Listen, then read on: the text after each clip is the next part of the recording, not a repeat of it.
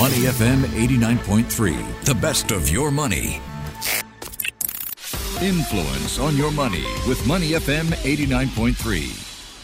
Happy St. Patrick's Day. It's Ireland's day to shine and for all of us to go a little green. To get a scoop on the holiday, I've invited the Ambassador of Ireland to Singapore to join us. Sarah McGrath is the first Irish woman to hold the role of Ambassador to Singapore. She took up her post back in August 2022, and today she leads a team at the embassy to promote Irish interests and, of course, to build bilateral ties. Your Excellency, good morning. Happy St. Patrick's Day.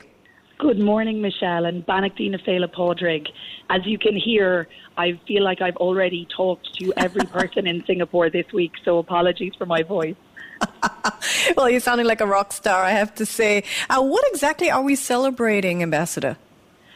So St. Patrick's Day is Ireland's national day, and I suppose unusually it is not a day that represents, say, a date of our independence or something like that, but actually is we take the saint's day of the patron saint of Ireland, Patrick, who is the person who brought Christianity to the island of Ireland and turned us into what became known as the land of saints and scholars. And we like to think that the modern version of that today is an island that is a centre of learning and innovation. Oh, beautiful.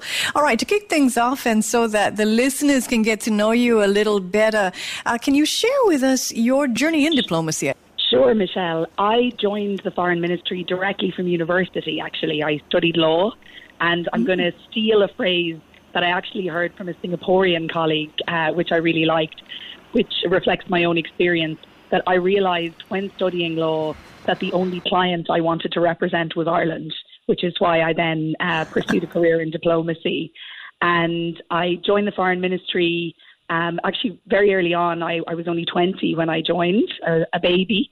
And since I've been there 22 years and had some marvellous experiences. I mean, I've gotten to work on a whole range of issues from disarmament and nuclear non-proliferation to Northern Ireland policy, to Irish Aid, which is our development aid programme, but also to serve abroad at the United Nations, which would have been actually my early experience of Singapore, because we're both members of the Forum on Small States in the UN, which is really important for small countries like ours. I also served at the embassy in Berlin dealing with trade issues, and this is my first ambassadorial posting. And I can tell you, Michelle, that all of my colleagues are incredibly jealous that my first time out is in a place as nice as Singapore. Glad to hear that. So in essence, Ambassador, you've had one employer your entire postgrad life. Is that fair to say? It is, which is, I know, increasingly unusual. So it is, and I suppose part of the attraction, to be honest, of working for the Department of Foreign Affairs is that you do have that stability of always working for the same organisation, but then the change and the diversity of changing roles every 4 years and spending half of your career abroad. What an amazing journey. We're so thrilled that you have joined us here in Singapore. Give us a sense of your view of the role of the Irish ambassador to Singapore. Sure. Well, I think one of the things that makes it so interesting is actually that there is quite a range. So obviously, primarily, there is a big element of it which is to do with trade and economics. You know, we're both happily wealthy countries. We trade a lot with one another, especially in services. And so promoting and encouraging that, especially now that we have the EU-Singapore Free Trade Agreement, is very much part of my role, together with my colleagues here from the enterprise ministries and the FDI side. But we also have actually quite a large Irish community here in Singapore. So our role here in the embassy is to look after them in terms of services like passports and consular assistance, but also to engage with them as part of their life in Singapore. And I was actually at an event, at a couple of events over the weekend, where one of the things that I said was, one of the nicest things about being an Irish ambassador is getting to see what your countrywomen and men bring to the place that they live. And I know for the citizens of Ireland who live here, they're so grateful for the experience they have in Singapore. And I think as part of the payback, want to share the best of Irish culture, Irish food and Irish experiences with their Singaporean friends and neighbours. You spoke a little bit about your role when it came to trade relations. So help us understand the opportunities for Singaporean business who do want to build further relations with Ireland. You mentioned services. What sectors stand out for 2023? The Irish economy is a highly developed one. So a lot of the things are in this kind of open knowledge economy space. So I would say fintech is still extremely strong in Ireland, and there's a lot of engagement back and forth on that. And I think looking for 2023 as well, I think across the world now, food security is such a big issue. So in addition to food exports, which is a different thing, agri-tech and some of the technologies that make the transport of food and more efficient and make it possible to have more secure global supply chains of food are also something that's really interesting. We ask all personalities who come on this show to open up a little with us. So when it comes to the topic of money, which is what the station is all about, Ambassador, help us understand the first good money habit you formed. What was that? So I have to say, I can take no credit for this habit. I have to give full credit, as for many things in my life, to my mother, a fantastic woman named McGrath, who, when I was 7 years old, she volunteered with the credit union, which is, community organisation to encourage savings. And she opened a credit union account for me. And my very small, because it was the 1980s in Ireland, allowance went into that credit union account. And I have to tell you, Michelle, that to this day, I do have a regular savings with the credit union. That is fantastic. But I think it was it was really important for me, I think, to learn, because it meant that even when I was quite young, if I wanted to, say, go on a school trip or do something, I would save up my money and then take some of it out and then, build it back up again. And then I had got to do that in a more real life setting when I went away to university.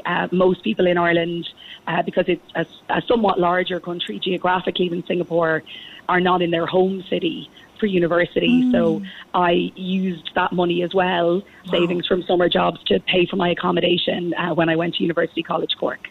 Oh, absolutely fantastic. So your mom inculcated this savings habit, I guess, really early on in your life. Would she deposit your allowance in that account, or was it up to you to deposit what you wanted? So at the very beginning, it was her, but she would bring me with her because she also volunteered at the credit union. So sometimes, because it was just the two of us, sometimes if she was volunteering, on a Friday evening or a Saturday evening, I would sit in the back office and now help, in strong inverted commas, Michelle. People would kindly give me things to stamp or to pretend count. So a little bit of both, I would say. So you took on responsibility at a fairly early age. Sarah, what do you think women really need to understand about managing their money? I think a really important thing for everyone, but it may be more acute for women, because unfortunately, Michelle, in the world today, it is often women who may have less power in certain situations and may find themselves, in a vulnerable situation. I think it's really important to understand your own finances and to have control of your own finances. And that's not to say, I'm not saying don't have joint accounts or family accounts, but I would say never let someone else take responsibility for your money, and particularly don't let someone else take responsibility for understanding your finances. Well said, well said. Ambassador, we like to read it forward on this show. We talk about financial literacy, but we also encourage the habit of reading. And we'd love to hear about the one book that you've read that's really made an impact on you. So now, controversially, I am going to pick a book not by an Irish author. So I do feel obliged to say that there are such a range of magnificent Irish authors, and we have more Nobel Prizes for literature than any other country in the world. So we'll take that as a given. But I was thinking a little bit both about the topic of this show, but also last week, having International Women's Day last week. And you, like me, I'm sure, were at many panel discussions and different talks. And one of the books I mentioned quite a lot there is a book called Invisible Women by actually a British woman called Caroline Criado Perez. And the spiel doesn't sound very exciting, but I promise it's actually a really interesting book. It is a book about the gender data gap, about the way the world is designed and what data that is based on. And if you think now, Michelle, there's been a lot of chat about AI and all these different things, especially in the last few weeks. The data that informs that AI impacts the way that it behaves. And if that data discounts or undercounts 50% of the world's population in the form of women, then we get problematic things. It begins with a chapter which I think is the best opening chapter of a book about data that I've ever seen, which is snow ploughing sexist, or can snow ploughing be sexist? Wow. So I would really, really recommend it. I have to say I press it upon people at every opportunity, and everyone that I have pressed it upon has come back and said that they were really, really glad that they read it, and that it has made them view the world a little bit differently. And for women especially, to kind of speak up a bit more and say, well, this research you're talking about, dig down into that a little bit. Who was that research done on? And was it reflective of the population as a whole? Oh, I'm so glad you shared that book with us, because so much of women's work is invisible. So that, I have to say, is one of the most interesting books on data that I've ever heard introduced. So thank you for that. Before we end off, we can't let you go without knowing how St. Patrick's Day is going to be celebrated here. What can we all take part in? Oh, so there's so many things. So we had some lovely events last weekend, but don't worry, there's still lots to come. So this evening there is the St. Patrick's Society, St. Patrick's Ball.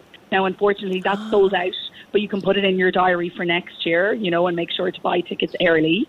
And then on Sunday we have the Patrick's Day Parade, which starts off down near Empress Place and kind of goes across to UOB Plaza. So people will be gathering from about 2 o'clock, and then the parade takes off at 3. But there's going to be face painting and Irish dancing and music and all kinds of fantastic things. And I'd love for lots of our Singaporean friends and neighbours to join us. Oh, thank you so much for the warm invitation. I'm sure we can't wait to join in a lot of the celebrations that will be still happening this weekend. So lots of opportunities there. Sarah, what a joy it's been to get to know you. Thank you so much for being here with us on Money FM 89.3, and happy St. Patrick's Day. Thank you so much for having me, Michelle, and Bannock Dina Féile Padraig. Sarah McGrath there, the Irish ambassador to Singapore. I'm Michelle Martin. This is Influence. To listen to more great interviews, download our podcasts at moneyfm893.sg or download our audio app. That's AWEDIO. Available on Google Play or the App Store.